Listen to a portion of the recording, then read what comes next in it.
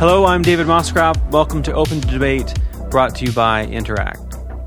Masculinity permeates, perhaps dominates, our social, political, cultural, and economic lives. As a way of seeing and being in the world, it is often narrow-minded, aggressive, and oppressive.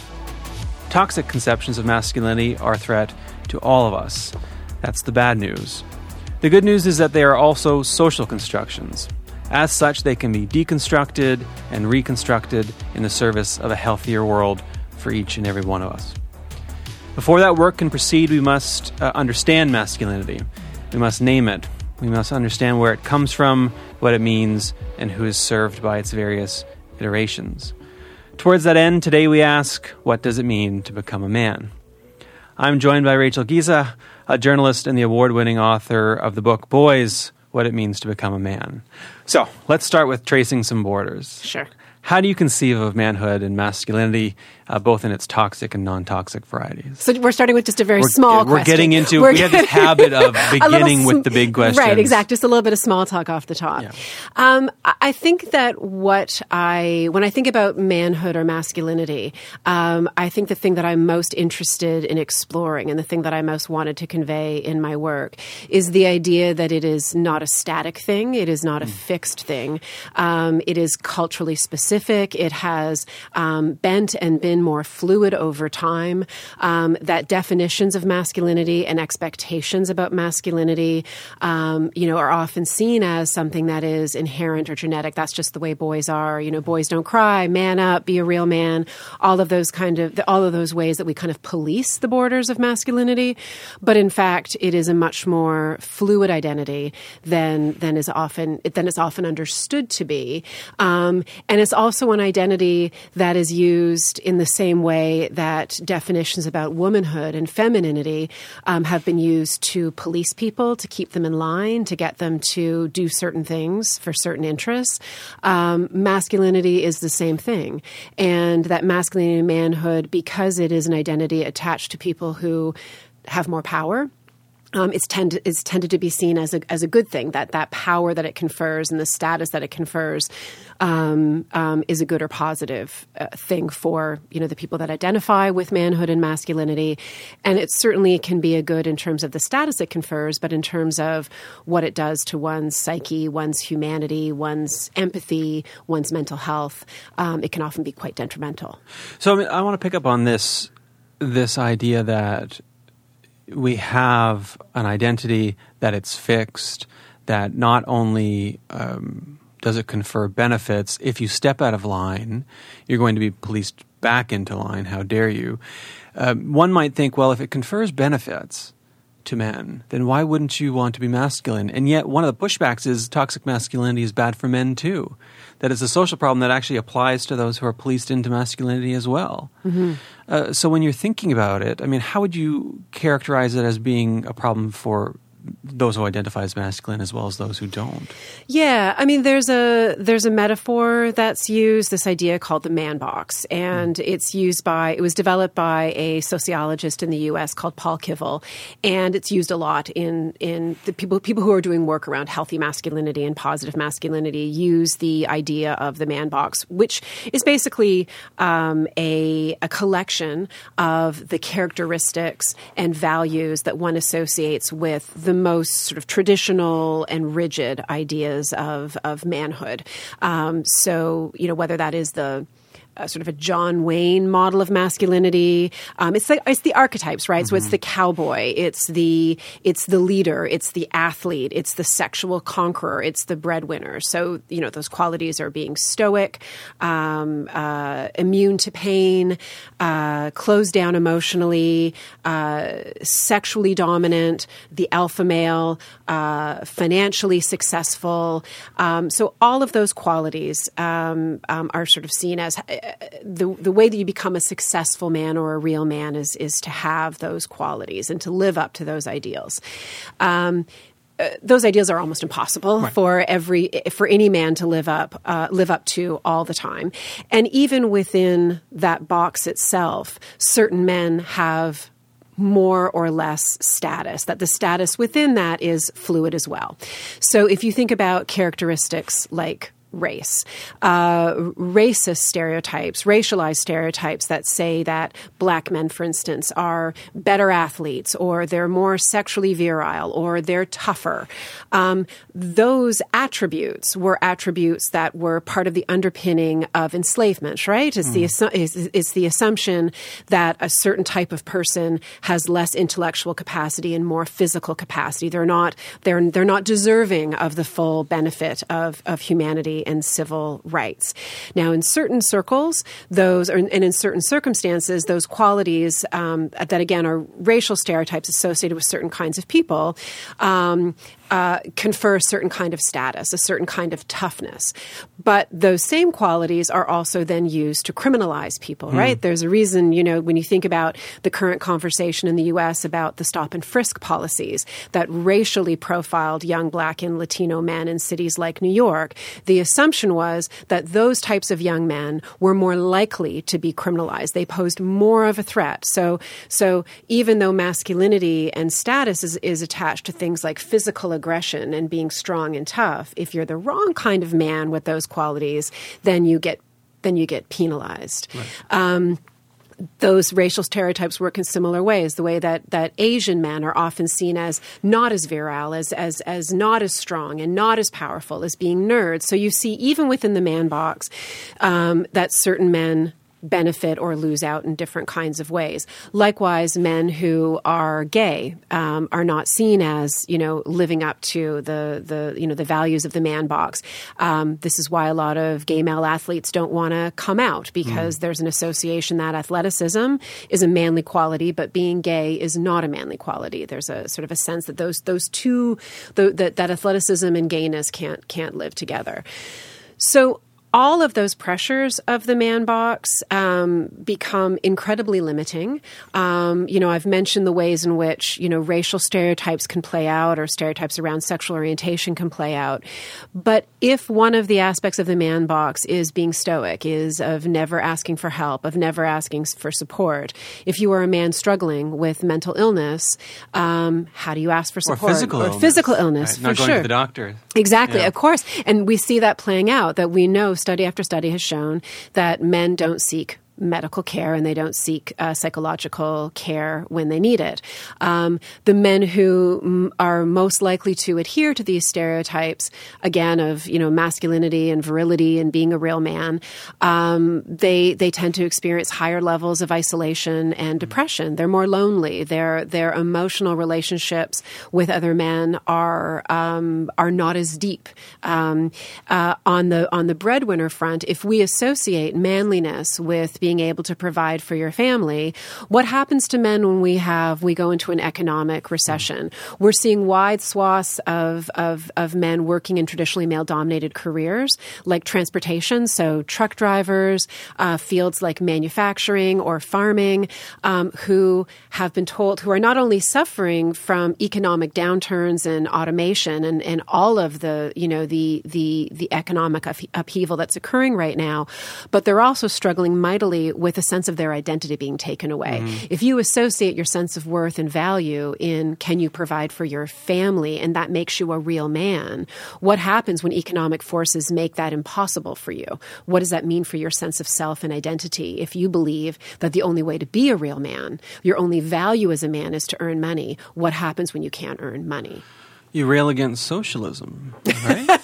Sure. I mean, how dare you try to help us? Yeah, exactly. This is one I won't go too far because it will take us down a rabbit hole, but it certainly intersects with capitalism, doesn't it? And this idea that the marketplace mobilizes masculinity to keep people in their place, but also to keep government at bay a little bit. Oh, absolutely. And I think you can understand, particularly in this moment, when you see the rise of, Trumpism, when you see the rise of other populist movements elsewhere, it is very much tied to a very fixed idea of masculine roles and feminine roles. That there was a period. I mean, I'm old enough that when I was growing up in the 70s and 80s, there was a period of more gender fluidity. I'm the kid. It was the era of free to be you and me, and And I think it was the rise of feminism. It was an era when a lot more women were working outside of the home, and that created a lot of social change within families and a lot of openness when it came to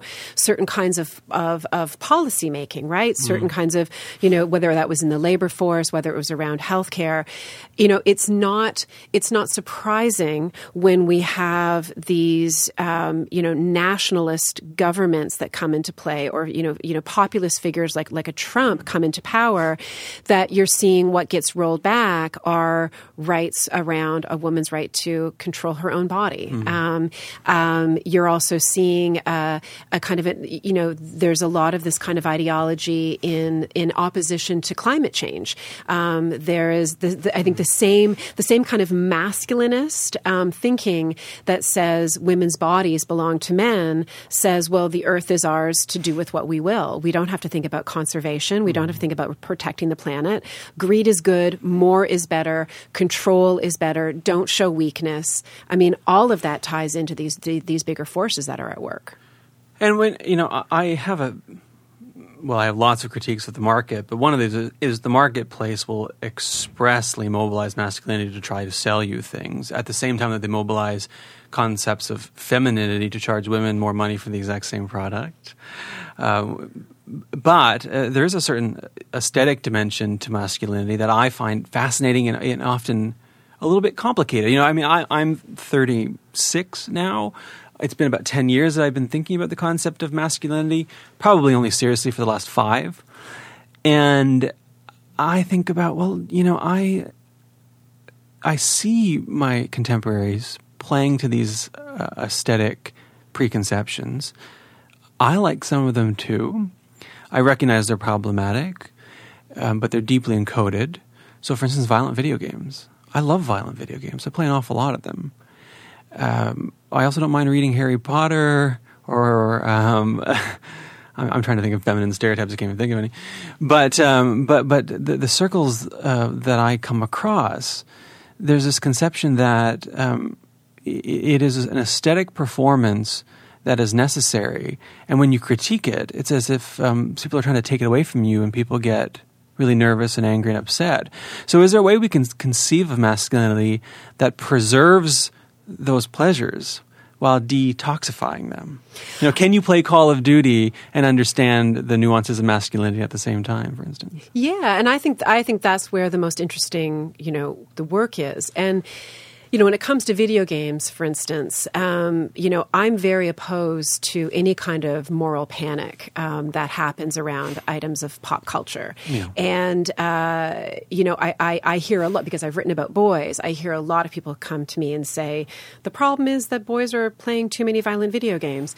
There's actually no research to indicate that playing violent video games actually leads to real-life violence. Real-life violence is a very complex issue. What we do know is that, over time, we continue to see from sort of a peak around the 1970s in North America to a decrease in generalized violence. And also in places like South Korea, where there's a massive engagement in video games, there's not the same level of kind of public mass killings that you see in a place like U.S. It seems to be often it's other socioeconomic factors that lead to those kinds of acts of violence, and also access to guns, to be honest. Yeah. I mean, access to guns, a lack of access to mental health supports, and on it goes, right? So I'm always uncomfortable when people say it's violent video games or it's pornography that is causing the problem. I think most of us can engage in elements of pop culture that are, violent or problematic in some kind of way, and still cast a critical eye on them. I think the more interesting thing for me is to think about what we assign value to. And, you mentioned Harry Potter. Yeah. And I think that,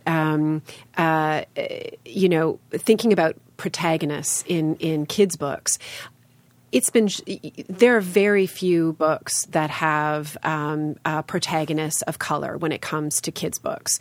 And why is that? Why are publishers not making books more diverse. And what does it say to us when the only heroes are coming our way are still a majority white male heroes? What does that say about our capacity to imagine a girl of color as the protagonist in a Harry Potter-like series of Have you books? heard of the book Wildcard? No, I haven't. It's a 2-book series by Mary Lou, and I've recently started reading it. I think it's science fiction, but the protagonist is a young woman of color. And I picked it up and started reading and thought, I don't think I've ever come across a book like this before. I mean, I know that I assume they exist, but it hadn't come across my desk. I mean, is that market emerging, though? I don't know. I mean, I think that there is a kind of inherited wisdom or some kind of belief that that the only books or stories or films that are going to sell are ones that have a white male protagonist, for instance. And I think that that's not only a disservice to those who don't share that identity. I also think it's a disservice to assume that white men only want to hear about themselves. That may be true in many cases, but I think the assumption is that there is one way of being in our narrative, and there is a default hero. There is a default center of the universe. And so I'm curious about, why that choice is being repeated again and again and again. Risk aversion? I think it's risk aversion. I think when you see something like the wild success of Black Panther, the movie Black Panther. Or Wonder Woman. You sort of think like you have people in Hollywood not even buying into the market, the thing that should be determining. Like you see that, the fact that in the U.S. the Latin American market is massive and they are the largest proportion of moviegoers, and yet very few films are made about those communities. So it's, to me, interesting what kinds of biases are in place by the people making decisions about pop culture that continue to tell the same story over and over again. And how are all of us losing out by only having the same story being told to us over and over again? What other perspectives are we missing out of? And so So I think it's absolutely possible to love sports, love professional sports. There's lots of wonderful things about professional sports. What I question is why we overvalue professional male athletes over professional female athletes. That we have created this idea that the best hockey is played by men, and haven't put the same kind of resources into understanding the women's game and to bringing the women's game to a level where it can be appreciated. I mean, you see efforts in things like the WNBA, but we see sports as being important, but we see fashion as not being as important. Yet fashion is, it's an entertainment just like sports. It's a massive industry that employs all kinds of people. It's, in every way, it should be measured the same as sports. But because we associate fashion with women, we devalue it. We associate sports with maleness, and we overvalue it. I think I'm just sort of curious as to why we've placed these values on aspects of our culture. What's underneath it? Not is it good or bad to like basketball, but why do we think male basketball is more important than female basketball? I'll tell you, I went to the Women's World Cup when it was in Canada. I was living in Vancouver. I bought a suite of tickets, and wildly entertaining. And the Canadian women's team could teach the Canadian men's team quite a bit. Yes. And there's a story, the Japanese women's team made it to the final. I mean, they got defeated quite soundly by the American women, but they made it to the final. They flew home coach. The Japanese men who were had performed even less well flew home, of course, in first class from their tournament. Mm-hmm. And look at the U.S. women's soccer team and their fight for pay equality. And you have, again, it's not only that the U.S. women's soccer team is a much more successful team than the U.S. men's team. They also are more important economically. They actually make more money, and yet they're not paid as much. So again, I think that we imagine that we sort of say, well, men are better at sports, or male sports are better, or that has a value, and why don't we value the other? Yeah, I mean, I have a feeling that 99% of the people saying that have never watched women professional athletes. I just think they have no idea what they're talking about. Well, let's get back to this idea of pushing back against those conceptions. I'm particularly curious about how you've come to understand masculinity, especially in the context of your book, which is something people should read, is the Shaughnessy Cohen Award winner. You mentioned that your own experience raising a son has been significant in conceiving of masculinity and manhood. How does that affect how you think about them? Yeah, I think that, I'm a lesbian, so I raised my son with my partner who's also a woman. And I think what struck me was, I had spent all these years before I got interested in masculinity writing about gender issues and writing about feminism and writing around a lot of issues around sex and sexual politics. And I hadn't really thought about masculinity I hadn't really thought a lot about masculinity and expectations around masculinity until we had our son. And suddenly everyone wanted to tell me what boys are like. And suddenly everyone was looking at our son and seeing what they wanted to see. It was like a Rorschach test. It's like if he kicked a soccer ball, oh, he's going to be an athlete, and just the assumption that everything he was doing was being read through a lens of expectations about what was correct and what it should be. And Conditioned. Yeah. And so even though our son, who is quite sporty, played with sporty type things and Lego, he also had a pretty vast stuffed animal collection and loved his stuffed animals. And he's a very affectionate person. And he had a little food, like a kitchen play set that he played with. And people conveniently ignored the things that weren't sports and Lego. And so every time he would play with Lego, there would be, that's all boys, they all like Lego. And I think Lego's great. I think, I had no expectation that our son should or shouldn't play with any kind of toy or should or shouldn't be any kind of thing. Mostly as a journalist, I was curious about what people picked up on and what they wanted to celebrate in our son and what they kind of overlooked in our son. And so that got me thinking about, how do boys experience the world? And I knew of my own girlhood, the moments and when I was told the moment I was given the rules of girlhood. I remember when I was in the 9th grade and my math teacher told me that I actually didn't need to excel at math, even though I was very, very good at math, because I was going to either get married or become a secretary someday. I remember getting that message. I remember getting the messages from fashion magazines about what I should look like and what I should wear and what was attractive. So I remember getting those messages and really receiving them as a rule book to be a proper female. And so I was curious about what the rule book was for boys and what these implicit and explicit messages were. And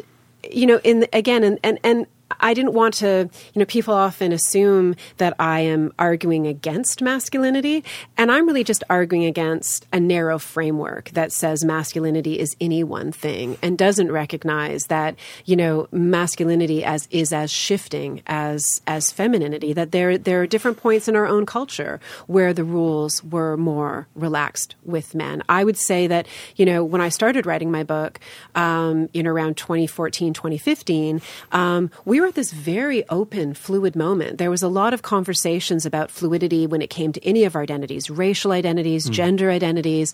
There was this real sense of progress. There was a real visibility around trans and non-binary folks, and that was really changing the conversation.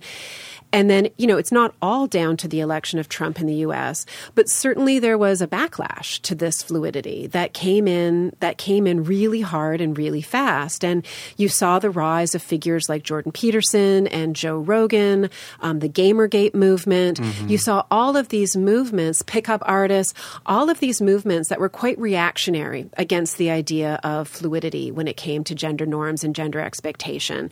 You see this emergence of people that call themselves gender skeptics who don't believe that sex and gender are on a spectrum, but really believe if you're a man, and you have all of these qualities that are inherent to manliness. And if you're a woman, you have all of these qualities, that they don't believe that there is any aspect of our gender or sex identity that is a social construct. They believe that it's all inherent.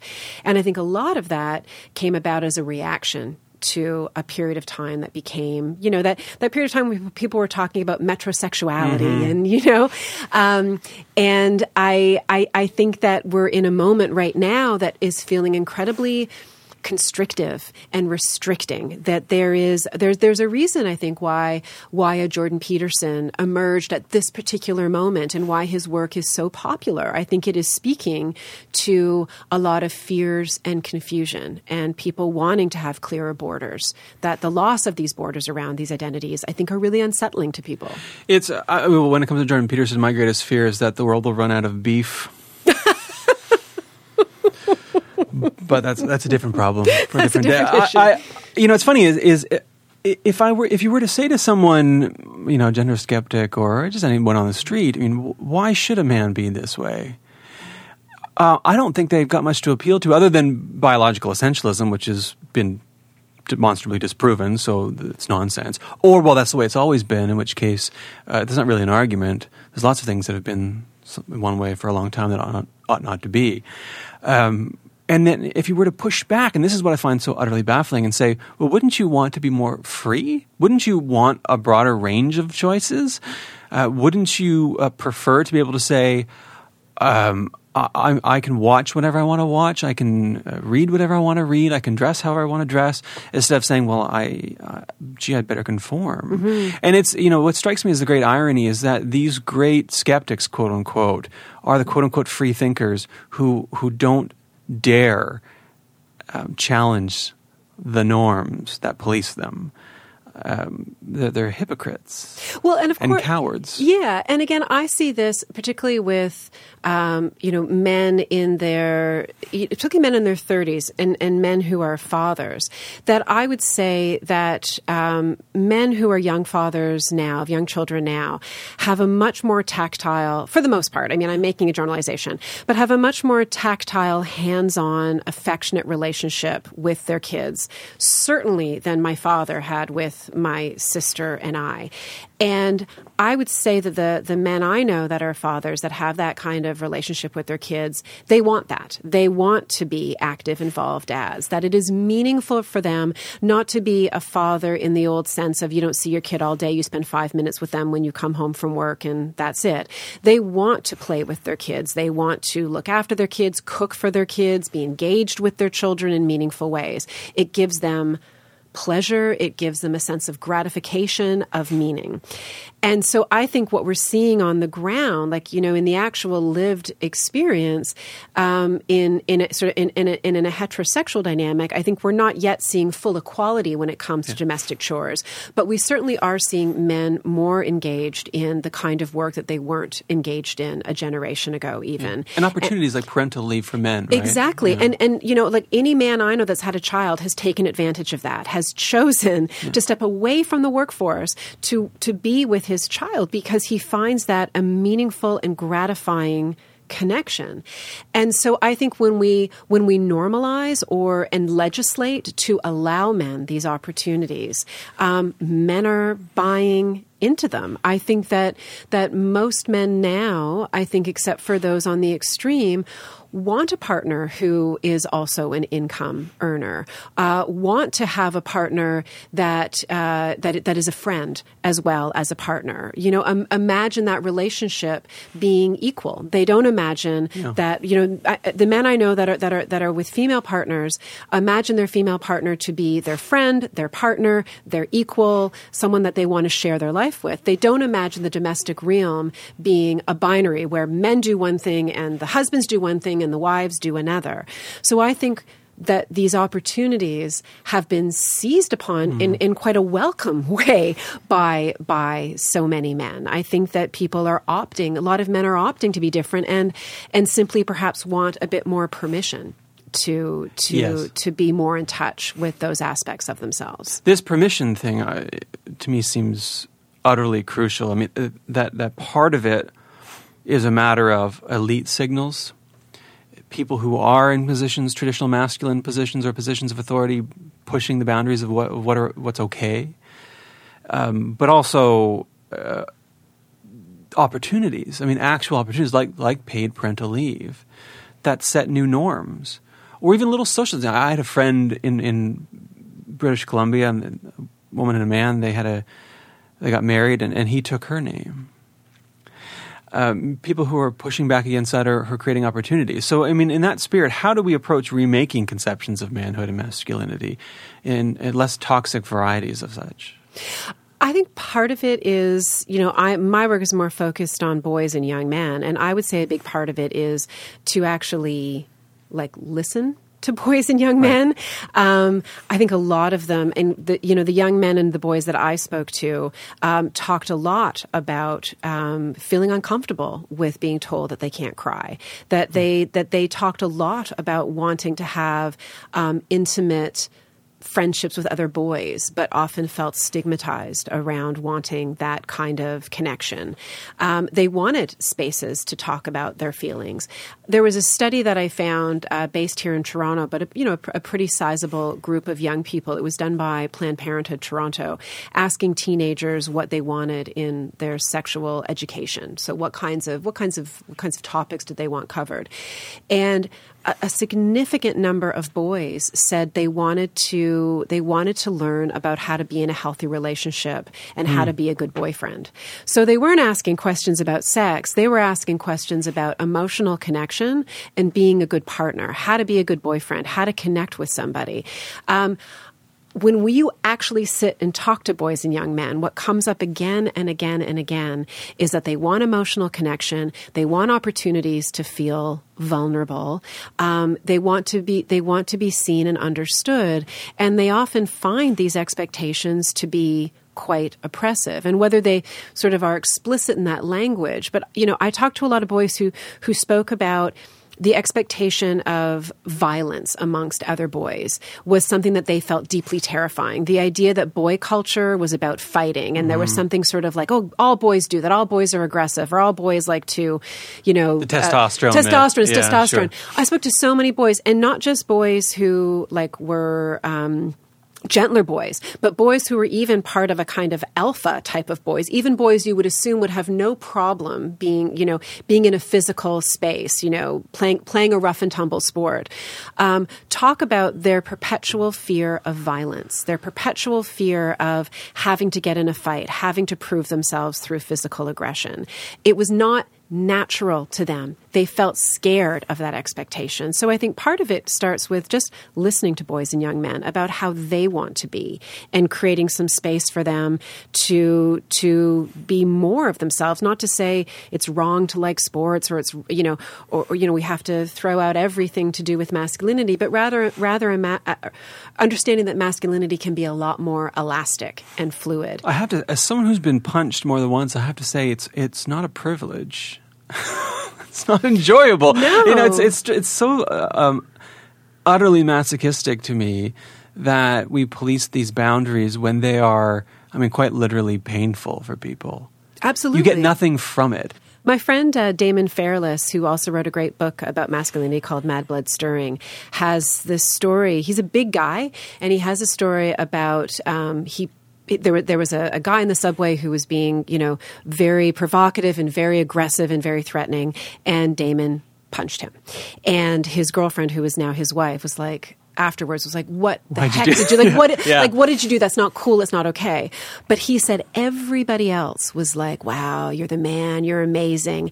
And he writes about his own feelings of feeling sick to his stomach that he would have reacted in this way, and yet getting all of this praise and approval for doing something that he didn't feel was the right thing to do. That was not the man that he wanted to be, but it was the kind of man that gets a lot of acclaim and a lot of respect, and his own grappling with his own capacity to be violent and to live up to these masculine norms, and yet his own realization that living up to that norm was not at all emotionally healthy for him, is not at all the thing that equips him to be a good partner, a good dad, a good writer, a good thinker, a good friend. Those aren't the qualities that allow him to be who he really wants to be. I was thinking about this in the context of the Canadian Forces Review and this idea that, well, there aren't enough women in the military, in combat positions, for instance. And there was one columnist, I'll let listeners guess which reactionary right-wing columnist this was, who said, well, so what? Something akin to, well, so what? Women don't want to serve in combat roles. What's the big deal?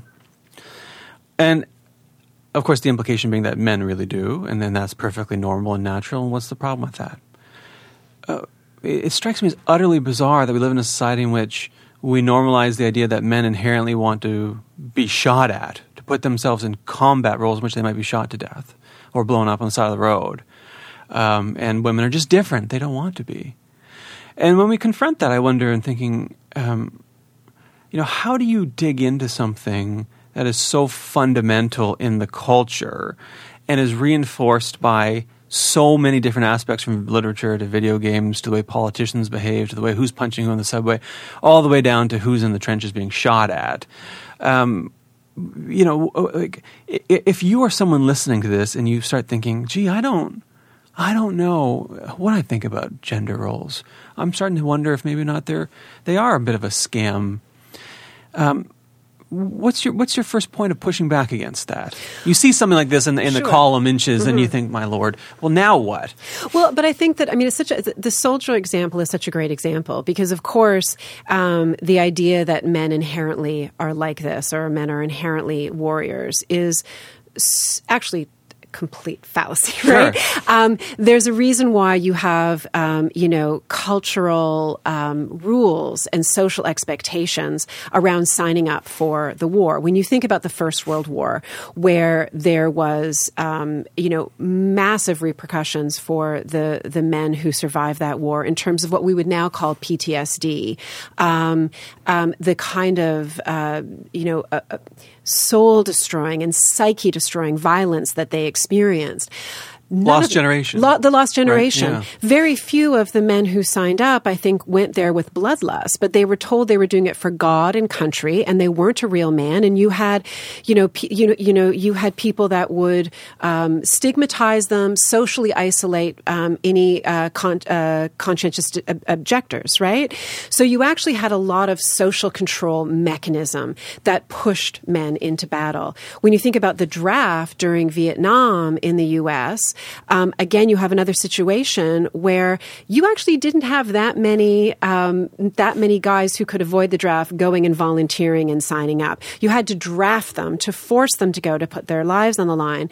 We're seeing now with the soldiers who served in Afghanistan experiencing horrific levels of PTSD, of depression, of trauma.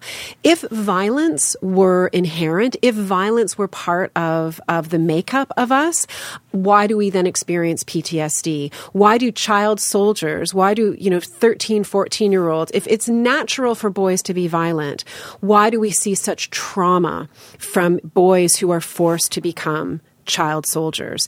It is not natural to engage in that degree.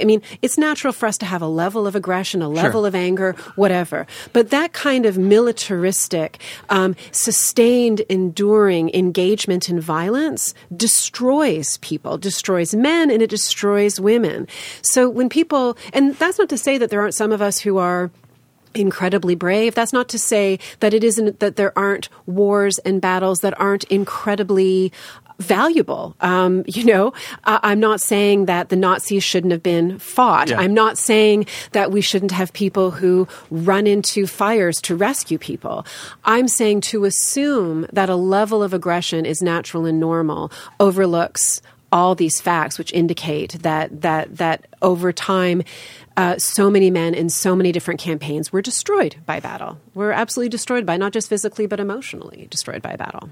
Yeah, and in my experience, when it comes to those sort of natural inclinations, especially what gets reduced to fight or flight, flight is almost always the smart course of action. This is the other thing that strikes me is, unless you're fighting Nazis, for instance, in which case, you'd rather not, I'm sure, be doing that fight. Let's be honest. The plain point is, I think most people who fight would rather not fight. Absolutely. Going back to the story you just told, if you can avoid it, you would prefer to avoid it.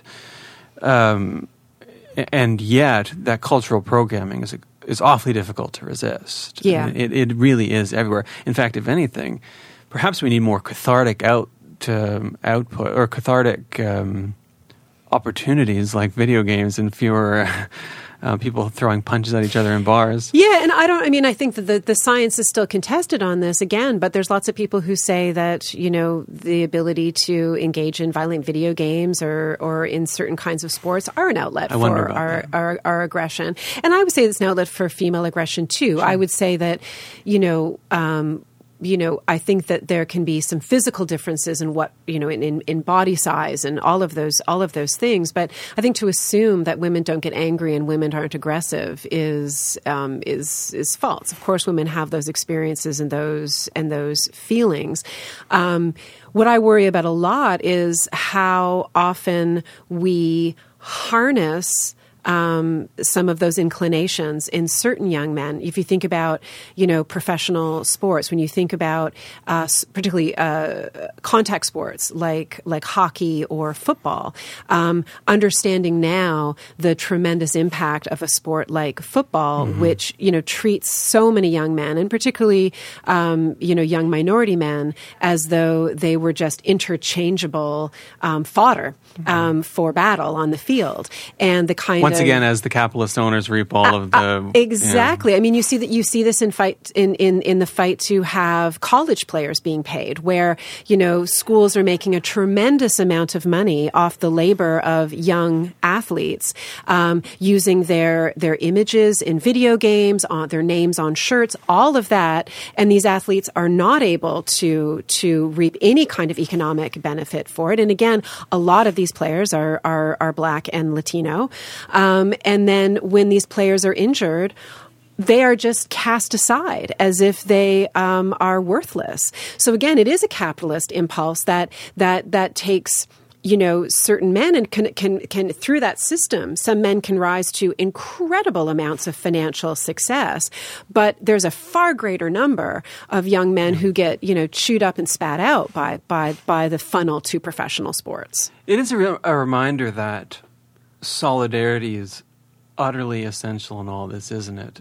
I was thinking about this recently in the context of the Wet'suwet'en resistance, controversy, blockades, whatever you want to call it, that debate, that there was a divide and conquer tactic that gets mobilized. That, well, what about economic development? People trying to set indigenous rights against economic benefits and so on and so forth. And I mean, we see this with gender too, don't we? That there's this attempt to divide along specific lines and to break apart movements that might have some solidarity. That someone that might look at that and say, look, the problem of athletes in the United States is racialized, it's masculinized, it's also a function of capitalism and the toxic culture that enables all these things. An intersectional lens sort of helps us understand that, doesn't it? Well, and I think too, often these feelings of resentment or fear towards progress, fear of the other, are based on this idea that we are always engaged in a zero-sum game. Yeah. That there's not enough for all of us. It's a kind of greed in every level rampant. If I don't have all the things, then I get none of the things. And if I've benefited without any kind of merit, if I've just benefited by the accident of the country I was born in, the color of my skin, my gender, if I have gotten a greater share of what's available, then if any of the tiniest amount is shared more equally, then I lose. As opposed to thinking, what do I stand to gain when power and opportunity are more equally shared, when there are more voices at the table? How much genius and talent have we not given voice to?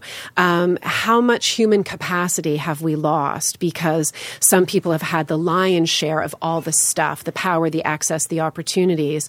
And I think that's why I wanted to I talk a lot about this in the conclusion of my book, that this backlash towards progress comes from this feeling of, for so many men, I think there's a sense of fear of letting go of some of that privilege, fear of letting go of that power, fear of listening, of being asked to listen rather than talk, because they imagine there's no upside for them. Mm-hmm. It's much easier to say to girls and women, go, smash the patriarchy, change the gender rules, because there's only up. There's only things to gain, really. But to say to boys and men, maybe rethink some of the privilege that came to you without any benefit. Maybe think about, why you have all the space on the playing fields. Maybe think about, why you still dominate politics. And think about what you might gain if more people had access to that. And also what it means to step back from these rules that hinder men from being their full selves. We were talking earlier about taking parental leave. So if a man steps off the career track, and that can be a real hard thing for some folks to imagine. But what does he gain by having a stronger bond with his kids? What does he gain by, taking a break from the workforce and stepping more into the domestic realm? What does it mean in terms of strengthening his relationship with his partner, with his kids? What does it mean for his emotional health? And I think there's so much upside to that because it doesn't have a dollar value attached to it, because we don't give a dollar value to intimate friendships, to being able to be vulnerable, to be able to sort of drop some of that mask and that stoicism, we don't see it as having value. But there's tremendous benefit for boys and men challenging these norms and expectation.